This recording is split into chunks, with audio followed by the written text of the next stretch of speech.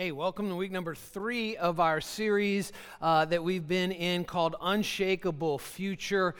Next week is going to be the finale on Thanksgiving weekend. We're going to be looking at and talking about the return of Jesus Christ and how that's going to all happen and how that's going to go down. So I want to invite you back next week for our conclusion of our series. That message is going to be called Live Ready. Week number 1, we talked about what happens when we die, our physical bodies, and is there purgatory, this sort of thing. Last week, boy, Pastor Randy did a fantastic job, didn't he, talking about heaven. So of course, you figured out what I'm going to be talking about today. Yeah, that's right, hell. And I know, you're probably like, wait, you're seriously going to be talking about hell? Hell yes, I am. And I'm going to tell you, just preparing for this, it has scared the hell out of me studying this. And, I think there's so much in the Bible, really, that talks about hell that we don't want to think about this very much. But I think it's really important that we take one message to really look at this, because if we really are going to understand how glorious the gospel of Jesus Christ is, what Jesus has done for us, we need to look at really what he has saved us from, and also allow that to inspire us to share the good news with other people. Because hell is a very, very real place, and that's what we're going to find out today. And if we don't accept the reality of hell, we'll never again appreciate the glory of the gospel. And so I want to go back to kind of our big statement for this whole series, and it really has a lot to do with what we're going to talk about today, lessons from the other side, and that is what you believe about eternity determines how you live today. If you don't believe there's a hell, then why even follow Jesus? I mean, what's the point? But the reality is there is. The Bible makes that excruciatingly, painfully clear. And it really helps us to appreciate with incredible gratitude and humility all that God has done for us. Here's some statistics that are pretty interesting on the topic of hell. 74% of Americans believe in heaven. 74%, so almost 3/4 of Americans believe in heaven. But only 4 out of 10 believe, 40% believe that those who reject Christ spend eternity in hell. So a whole lot more believe in heaven than actually believe in hell. And of those that believe in that there is a literal hell, Americans, the population, only 0.5% of people believe they themselves are actually going to hell. 0.5% of the American population. In other words, that's for other people, but I'm a good person. There's no way that would happen to me. But Jesus talked a lot about hell. The Bible talks a lot about hell, and we need to understand what it really says. So all my notes are on our website, valleyny.cc, and you can check those out, follow along, put a lot of scripture in this message, because I think it's important that we're not just building our understanding that heaven is a literal place, as we heard last week, and hell is a literal place as well. And because of what we do in this life, it determines our unshakable future. One of two options. Is it going to be in heaven, or is it going to be in hell? That's the unshakable future for every human being that's ever been born and ever will be born. Jesus talked about it this way in Matthew chapter 7, and he said, "Enter through the narrow gate, for wide is the gate and broad is the road that leads to destruction, and many enter through it. But small is the gate and narrow the road that leads to life, and only a few find it." So for just a minute, kind of not even playing devil's advocate, but if I were the devil, this is what I would do. I would try to convince everyone that there is no hell, and not to take the teachings of Jesus Christ and the teachings of Scripture seriously.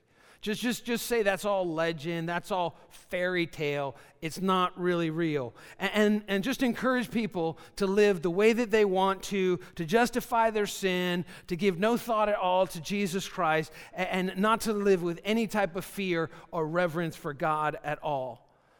For believers, though, so many times it's so easy because we don't believe in a literal hell as the teachings of Scripture give us. And so what that ends up happening is we end up living incredibly self-centered lives, and really we idolize our comfort instead of taking the words of God, the Word of God, the Word of Jesus very, very seriously.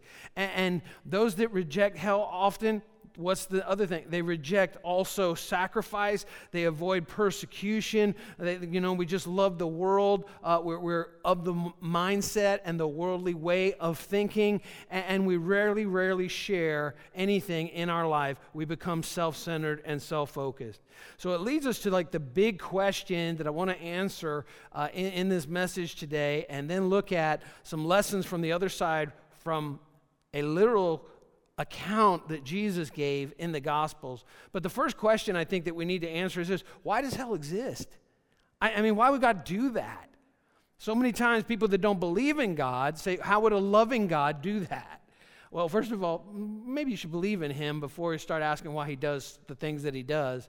But anyway, why does hell exist? Well, there's two reasons why hell exists according to the Scripture. The first is hell exists for God to deal righteously with Satan, once and for all, to do away with Satan. So many times we think of Satan is some kind of red guy, with a tail and a pitchfork. A lot of that imagery actually doesn't come from the Bible. It comes from Dante's Inferno, Middle Ages, I think maybe even written before then. That's where a lot of our understanding is nothing biblical at all with that picture at all. And we think he's just kind of like, this little nemesis or something like that, with a pitchfork and horns. But the reality is Satan is the embodiment of all that is evil. All evil in creation ultimately emanates from him.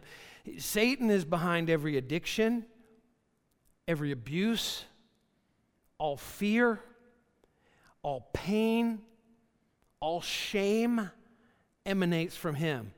The Bible refers to him as the destroyer, the deceiver, the dragon, the dark angel, the serpent. He's the adversary of God. He's the enemy of God. He's the tempter. The Bible refers to him as the wicked one, the thief. Jesus even calls him the father of lies, the prince of darkness, the angel of the abyss. In the book of Revelation, it says that his whole agenda for your life and my life, in John chapter 10, verse 10, Jesus says, is to steal, to kill, and to destroy. He wants to kill your joy. He wants to steal your faith. He wants to destroy your health. He wants to obliterate your marriage, and he wants to kill your kids. That's who Satan is, and he's real. And the purpose of hell was created primarily, first and foremost, so that God would deal righteously with Satan. In other words, he would get what's coming to him. Revelation chapter 20, verse 10 tells us this. And it says, "And the devil who deceived them," that is, deceived humanity, "was thrown into the lake of burning sulfur, where the beast and the false prophet had been thrown. And they will be tormented day and night forever and ever." That's an unshakable future. Satan has an unshakable future. And that is, God's going to deal with him once and for all according to his righteousness, the one that all evil emanates from. However, God created hell for Satan primarily, but he's not going to be there alone. The second reason why God created hell, why it exists, is that hell exists for God to deal righteously with unbelievers. In other words, with those who have rejected Jesus Christ. That deny that Jesus was the Son of God, fully man and fully God, lived a sinless life, laid that life down as a sacrifice for all who would receive him, took it my place and your place, and rose again. Those who reject that sacrifice of Jesus Christ.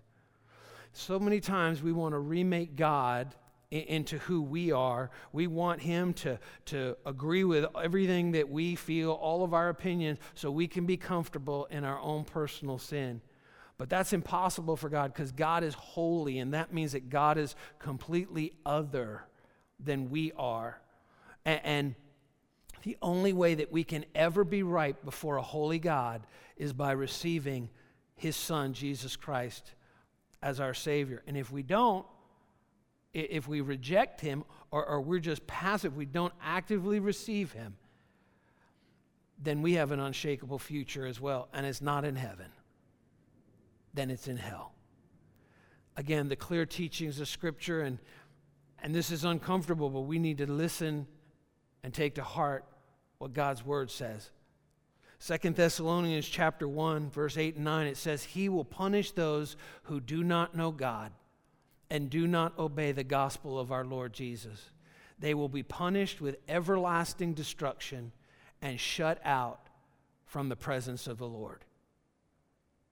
That is the teachings of Scripture.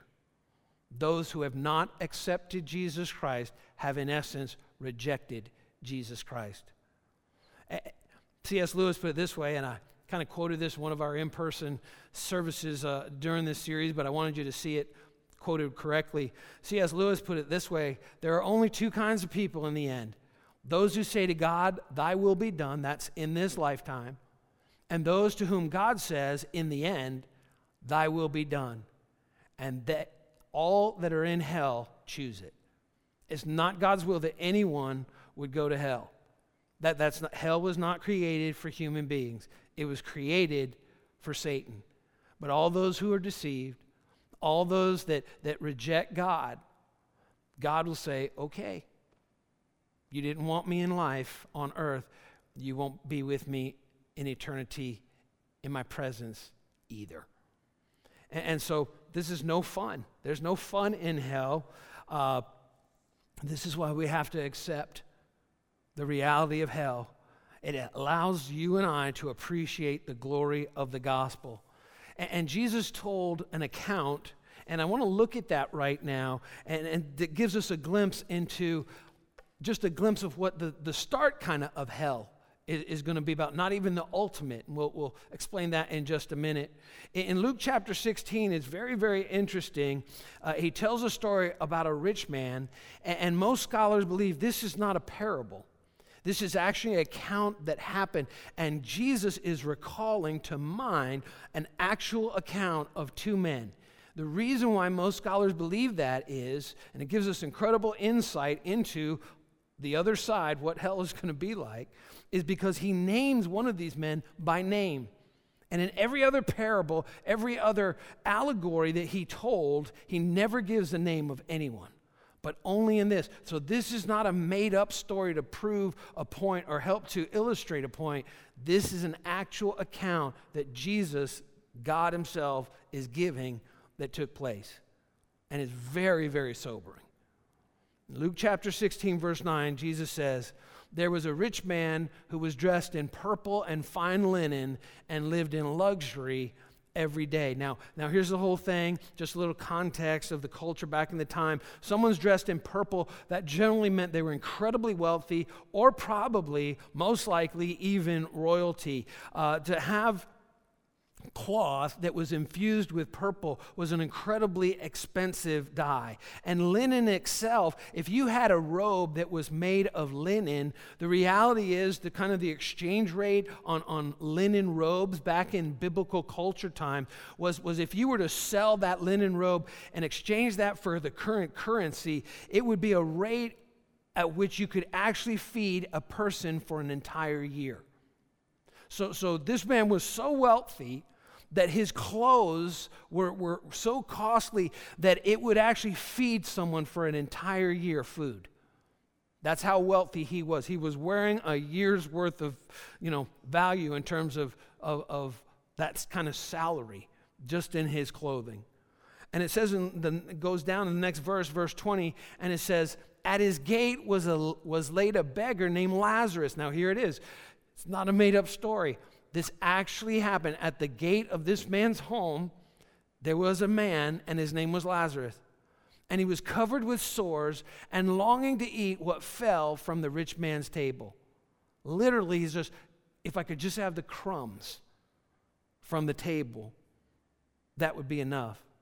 Now, here's the thing that's important to notice about this account that Jesus is giving here. The rich man wasn't doing anything wrong. He wasn't doing anything at all. He didn't murder anyone. He didn't betray anyone. He didn't do anything wrong. He just didn't do anything at all. And look at what happens. Verse 22. The time came when the beggar died, and the angels carried him to Abraham's side. And the rich man, and this is a temporary place before Jesus Christ life, death, and resurrection. Abraham's side, or Abraham's bosom, some translations actually use that phrase as well. And it says, and the rich man also died and was buried in Hades. Now this is a temporary place, again, that we find out in the book of Revelation. Hades is actually thrown into the lake of fire, into hell. But this is bad enough as it is, as Jesus is giving that account. In Hades, where he was in torment, and he looked up and he saw Abraham far away. Abraham's bosom, is a place of peace. That's like the intermediary before heaven. Hades is the temporary place before ultimate hell. And he looked up and he saw Abraham far away with Lazarus by his side. So Lazarus is with Abraham, remember him, who did it right. He's in a good place. The rich man is in Hades. And they can actually see each other. It's a crazy story here.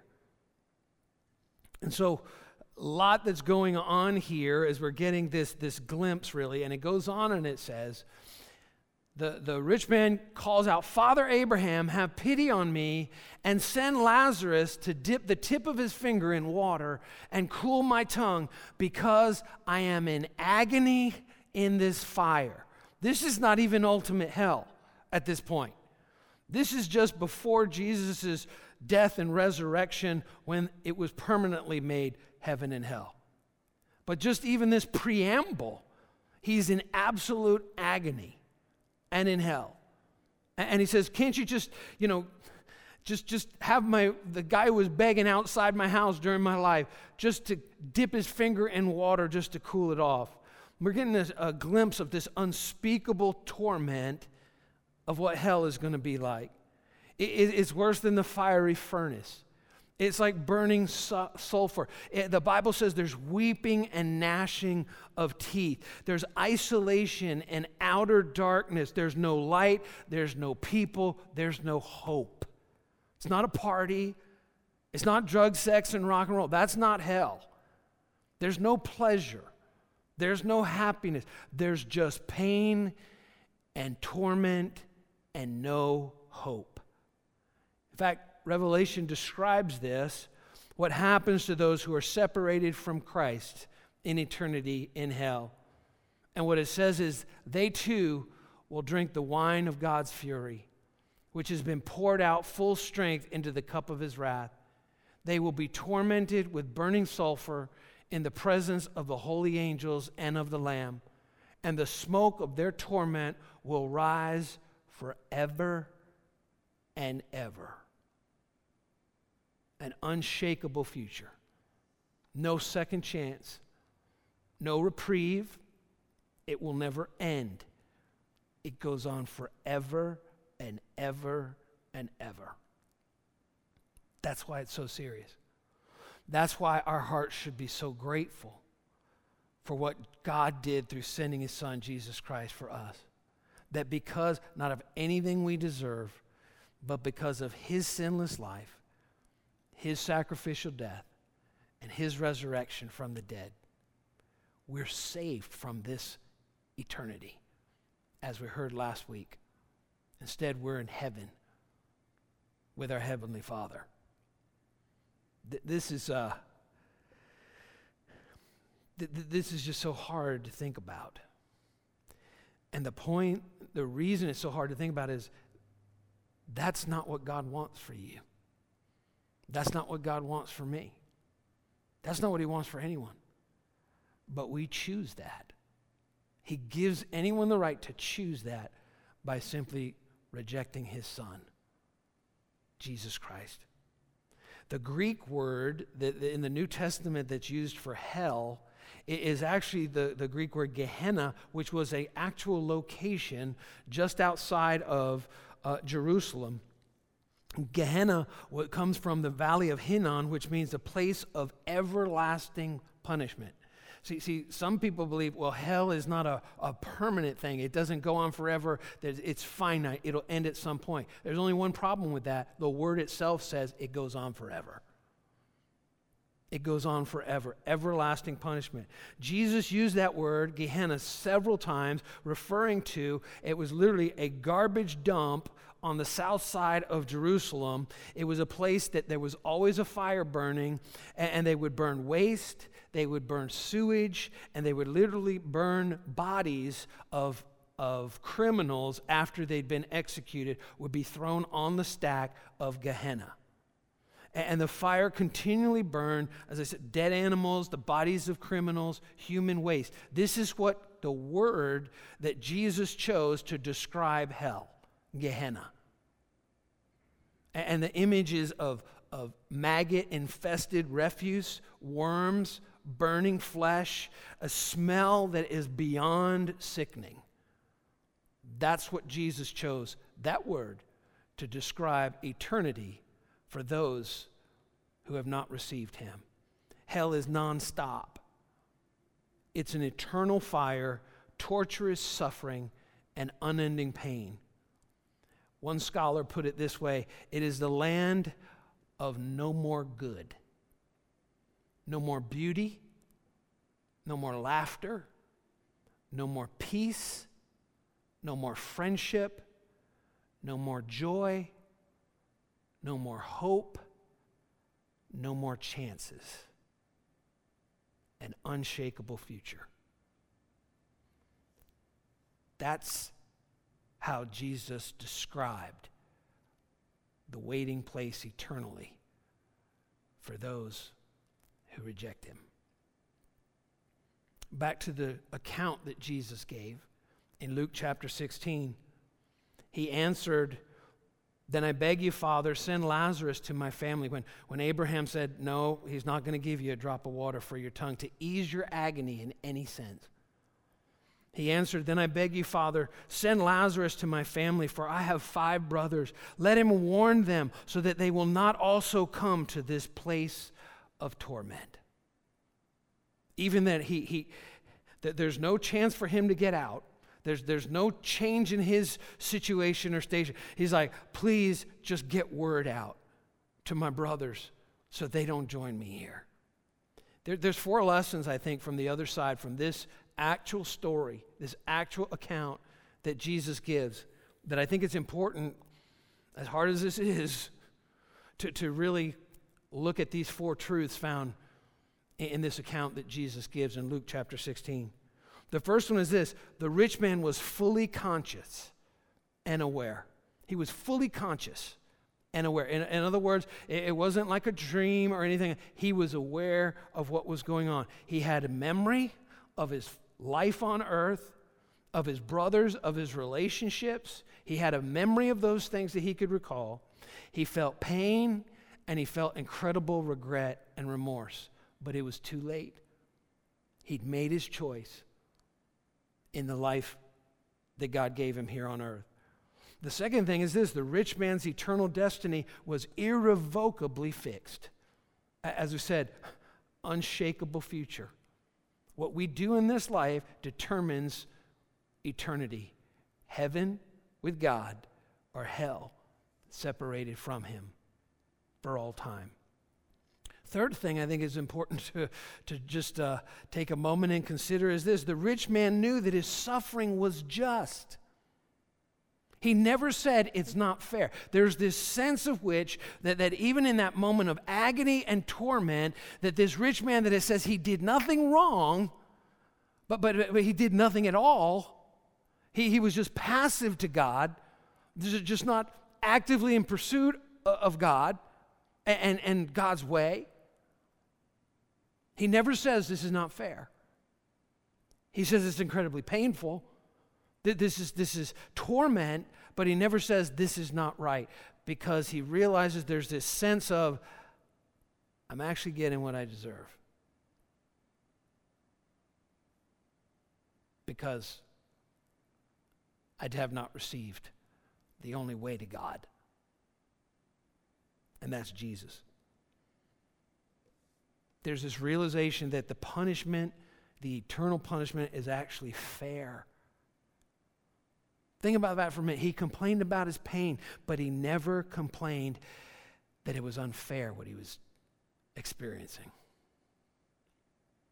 He knew what would happen to his brothers if they didn't trust Jesus Christ. The same thing that was happening to him for all time and eternity. Fourth thing is this: the rich man begged and pleaded for someone to help his brothers know Jesus. Please tell them. Please go back and warn them so that they don't fall into the same eternity that I'm in. See, this is why we've said through this series, and next week we will as well, talking about the return of Christ, what you believe about eternity determines how you live today. Anyone who's in hell is not saying this is not fair. There's this realization is, yeah, I didn't receive Christ. I could have.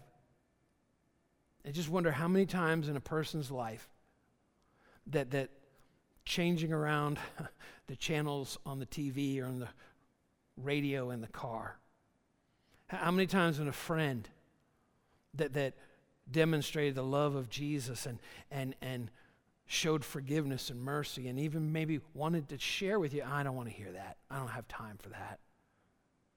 How many times in that stillness of isolation and loneliness that the thought crossed that person's mind, I'll reach out to God, and the next thought was, no, he's not real after all. I don't want anything to do with him.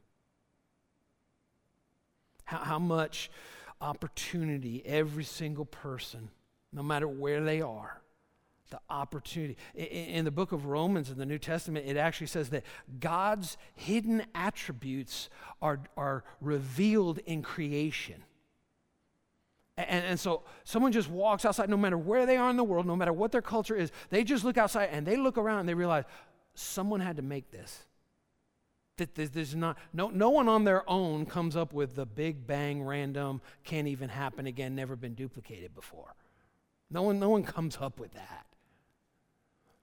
And if they pursue God's hidden attributes that have been actually revealed in creation, God will reveal himself to them in enough way from that general revelation, specific revelation enough that they will come to saving faith. I could tell you story after story after story from friends of mine that have incredible ministry outreaches, even in the Middle East, in nations that are ironclad Islamic nations, where Jesus is appearing to people in their dreams and sharing with them what he did for them. And they wake up and they put their faith in Christ, and then they tell their family, and their family puts their faith in Christ. Don't even have a Bible. And then a house church is started. One of the nations in the earth right now where Christianity is growing rapidly, more rapidly than anywhere else. You know where it is? Iran. Where these kind of things are happening all the time. No one has an excuse. No one has an excuse. Right now, there are more Christians in the nation of China than the entire population of the United States. It's like if the entire population were sold out to Jesus Christ of the United States. That's how many Christians there are in the nation of China, where it's a persecuted church. The rich man begged, and he pleaded that someone would go and help his brothers know Jesus. See, the reality is, none of us are good. None of us deserve Jesus. None of us could ever be good enough. That's why he came. If any of us could just get to heaven and bypass Jesus, there's no reason why he ever came. Jesus came for all of us because we're all sinners. We're all guilty. I want to read to you some verses now that I think are really important, even when we think about hell. Because the reason is, again, God didn't create that for you. He didn't create that for me. He didn't create that for any human being. But we choose that. And so I want to read you some verses and just to kind of counterbalance what we're talking about today so we understand that he really is a loving God. This is not what his desire is for any of us. What does God's word say about his love? He's not just. He doesn't just act justly and fairly, but he's love. Well, probably the most quoted verse in all the Bible. More people know it than even necessarily know Jesus.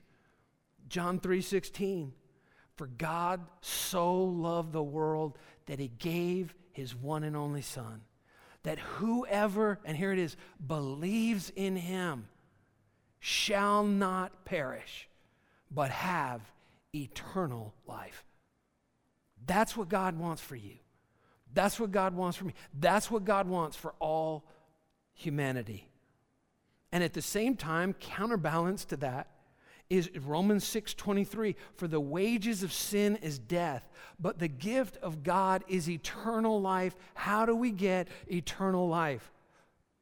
In Jesus Christ, in Christ Jesus, our Lord. That's the only way that we receive eternal life. That's why Jesus made that all-inclusive, exclusive claim for anyone that would receive him. I am the way, the truth, and the life. No one comes to the Father except by me. That's God's desire. That's what he wants for you. That's what he wants for me. And I love this in Romans chapter 5, verse 8 and 9. But God showed his great love for us by sending Christ to die for us while we were still sinners. And since we have been made right in God's sight by the blood of Christ, it's just by Jesus. It's not by anything Greg does. It's not by anything you do. It's just by Jesus. He will certainly save us from God's condemnation because we've received his sacrifice. We've received him as our Savior and Lord. Jesus' death on the cross paid the price for your personal sins and my personal sins, satisfying God's justice once and for all. But if we don't apply what he did for us on the cross by receiving it, him as our Savior, then we have to pay that debt ourselves. If we don't receive him as our Savior and Lord, then we have to pay that debt ourselves. And that's what hell is all about. This is on display at the cross of Jesus Christ, the amazing grace and the unquenchable love of our Heavenly Father. And I want to end with this verse because I think it kind of not only concludes what we're talking about today, about lessons from the other side. And it's hard to look at, it's hard to think about. But it also sets us up for next week as we talk about Jesus Christ's second coming, his return, in the finale of this message series. In 2 Peter chapter 3, verse 9, it says, the Lord isn't really being slow about his promise. What promise is being talked about here? The return of Jesus. He's not being slow. People say, why hasn't he come back yet? Here's the reason why. The Bible tells us. The Lord isn't really being as slow about his promise as some people think. No, he's being patient for your sake. He does not want anyone to be destroyed, but he wants everyone to repent. He wants everyone to repent of their sins. That means turn. That word repentance means 180 degree. Turn from our sin. Receive Jesus Christ's forgiveness as our Savior and our Lord. That's why he's not being slow in this. He's patient. He doesn't want anyone to be in hell for all eternity. But we choose that. He wants everyone to repent. Listen, that's why we want people to know Jesus. Because we don't want anyone to suffer this for eternity. Because it's real. This is why we pack Operation Christmas Child boxes and send them all over the world. It's not so that, so a child at Christmas time can be happy. It's because in every one of those boxes that's sent is a story of Jesus Christ and the message of the gospel in their own language that they can understand. This is why we feed the hungry. This is why through Valley Christian Church we help the poor. This is why we share the love of Christ with others, to demonstrate and to tell them how much God loves them. Because we don't want anyone to experience this. And that's the responsibility that you and I have. Because just as heaven is an unshakable future for all those who would receive Christ, hell is also an unshakable future for all those who do not. It's not just to avoid hell. It's to share the good news of eternal life, God's goodness, God's grace, and God's love for humanity. If each and every one of us would just receive his Son, Jesus Christ. We're going to stop right there, and we're going to pick this up next week with the message, Living Ready, about Christ's return. But right now, I just want to close in prayer. And before I do that, I want to share with you what I'm going to do. I'm going to close in prayer, and then I'm going to give you an opportunity. You're watching on our online campus, wherever you are right now. If you've never taken a moment to just pray, open your heart up to Jesus Christ and receive him as your Savior and Lord. The Bible puts it this way: if you declare with your mouth that Jesus is Lord and believe in your heart that God raised him from the dead, you will be saved. And you will have an unshakable future, not in torment separated from God, but in eternity with God and Jesus Christ, the King of Kings and the Lord of Lords. Would you bow your heads with me right now? Let's pray. Heavenly Father, Lord, this is hard. We don't want to think about it, but Lord, we believe the truth of your word. And God, thank you for doing for us what we could never do for ourselves, sending Jesus to live a sinless life and to lay that life down as a sacrifice and a substitute for each and every one of us. That when he rose from the dead, we could be confident when we receive him, we turn from our sin, we are saved. And what awaits us is an unshakable future in your presence for all time and eternity. Thank you for saving us from eternal torment, separated from you. And God, may we take your word seriously and share the good news of Jesus Christ more passionately and be more determined to do so from this day forward because of the reality of Jesus' words and your word, the scripture, that informs us of two destinations of an unshakable future. Right now, with our heads bowed and our eyes closed, I want to lead you in a prayer that you can just repeat after me right now, right where you are. Open your heart up to Jesus if you've never done it before. Just pray with me now. Say, Heavenly Father, forgive me of my sin. I turn from my sins today. Jesus, thank you for living for me. Thank you for dying for me. Thank you for rising from the dead for me. And Jesus, I ask you to lead me, guide me, direct me by your Holy Spirit from this day forward, and I will follow you. Amen.